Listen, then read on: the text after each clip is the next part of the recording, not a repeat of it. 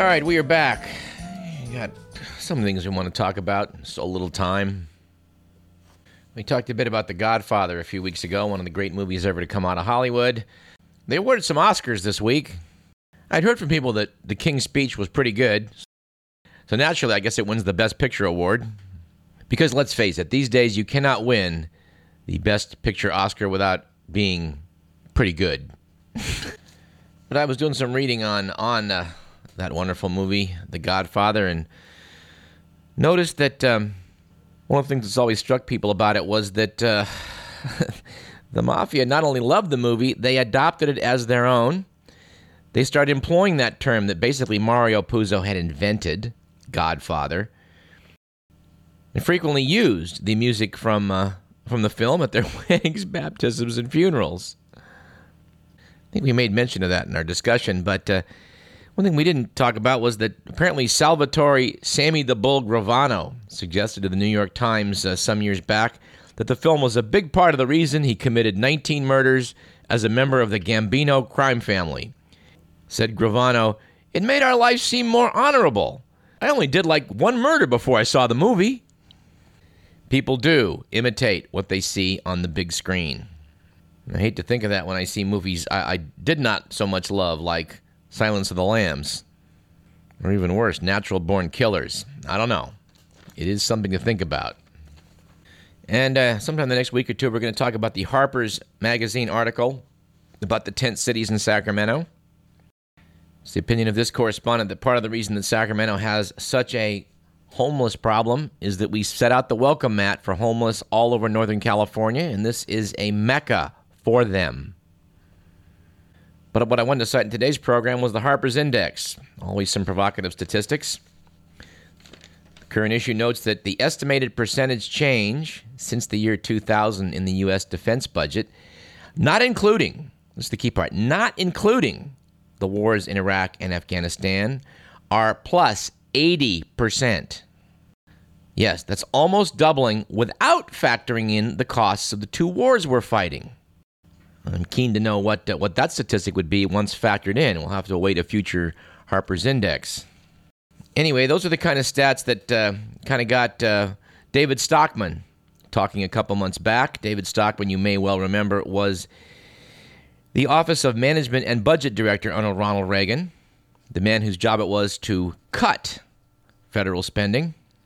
We're hoping to bring Mr. Stockman on as a future guest, but he noted a couple months back that the Obama administration's $78 billion cut to U.S. defense spending is a mere pinprick to the behemoth military-industrial complex that must, says Stockman, be drastically shrunk for the good of the republic.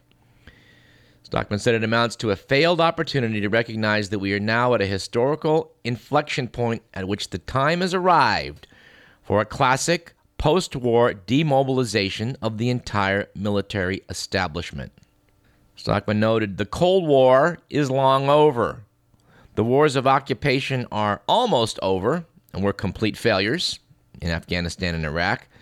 The American empire is done. There are no real, seriously armed enemies left in the world that can possibly justify an $800 billion national defense and security establishment, including Homeland Security. We think David Stockman's absolutely right. Again, we look forward to hopefully speaking with him in the future. Another stat I liked. Number of companies in which Senate Armed Services Committee staffers are prohibited from owning stock in. That would be 48,096. Now, number of companies in which the senators themselves are prohibited from owning stock, that would be a smaller number. That would be 0. Because on a happier note, we would note that the military is launching what may be a successful assault on smoking in the military. Yes, the U.S. military has vowed to join the national fight against smoking and says it's stepping up its efforts to help military personnel kick their tobacco habits. A couple months back, the Navy banned smoking inside submarines. What took them? But the article reminds us that up until the Vietnam War, cigarettes were a part of military meal rations. A few smokes served with green tins containing breakfast, lunch, and dinner. Very thoughtful of tobacco companies, wouldn't you say? Anyway, the strange thing about nicotine as a drug is that it does increase one's alertness while it reduces stress. Makes it kind of unique among abused drugs. In fact, this has caused some commanders to speak out against this ban on cigarettes, noting that sometimes it helps soldiers.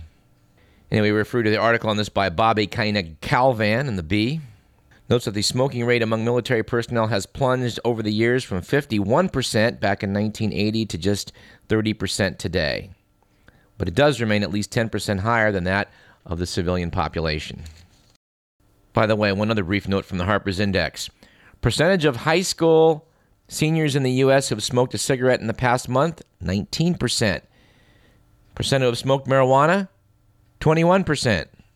Tobacco is the more addicting substance and causes more health problems. Oh, here's two much more annoying statistics. The pounds of antibiotics produced in the U.S. in 2009 that were consumed by humans, 7.2 million pounds. Pounds consumed by animals raised for human consumption, 28.8 million pounds. We'd quoted the fact that 2/3 of the antibiotics used in America went into animal feed. It looks like it's more like 80%. A ridiculous, unnecessary, and horrifying statistic, which we'll talk about in the future. Again, let's end with a happy note if we can. If you've ever wanted to enjoy one of California's beaches late at night or overnight, you may have found yourself tossed off.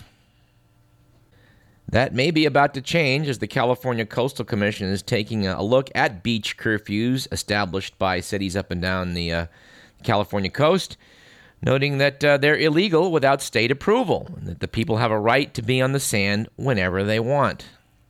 Article in the LA Times notes that the first major battle is brewing in Los Angeles, where the coastal agency has told the city that its long-standing midnight to 5 a.m. curfew, barring the public from beaches, piers, and oceanfront parks, violates the State Coastal Act and must be relaxed. City officials in LA are apparently itching for a scrap. They said they have no intention of weakening a curfew that's been on the books for decades. The city attorney's office said the curfew was meant to deter crime, and the state didn't have the authority to challenge the statute. We'll see where that goes.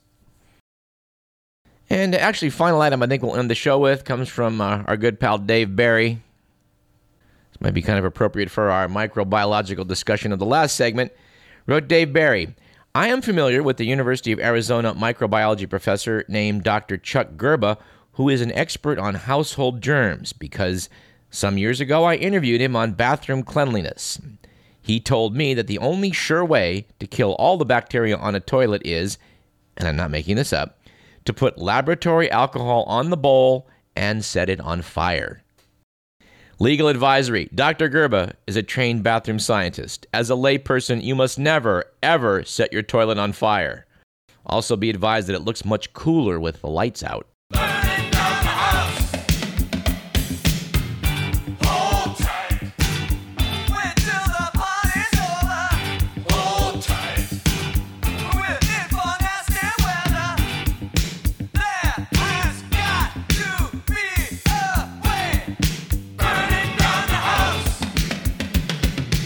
You've been listening to Radio Parallax. This program was produced by Edward McMillan.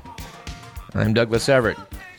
Stay tuned now for Mississippi and Wisconsin's Neon Ballroom as KDVS's musical programming resumes. I know they sometimes do disco, and God bless them for that. Much underrated musical genre. Anyway, we were hoping maybe to go out with a Disco Inferno one of these times to lead into their show, but I just love this burning down the house too much. So anyway, we'll see you next week at the same time.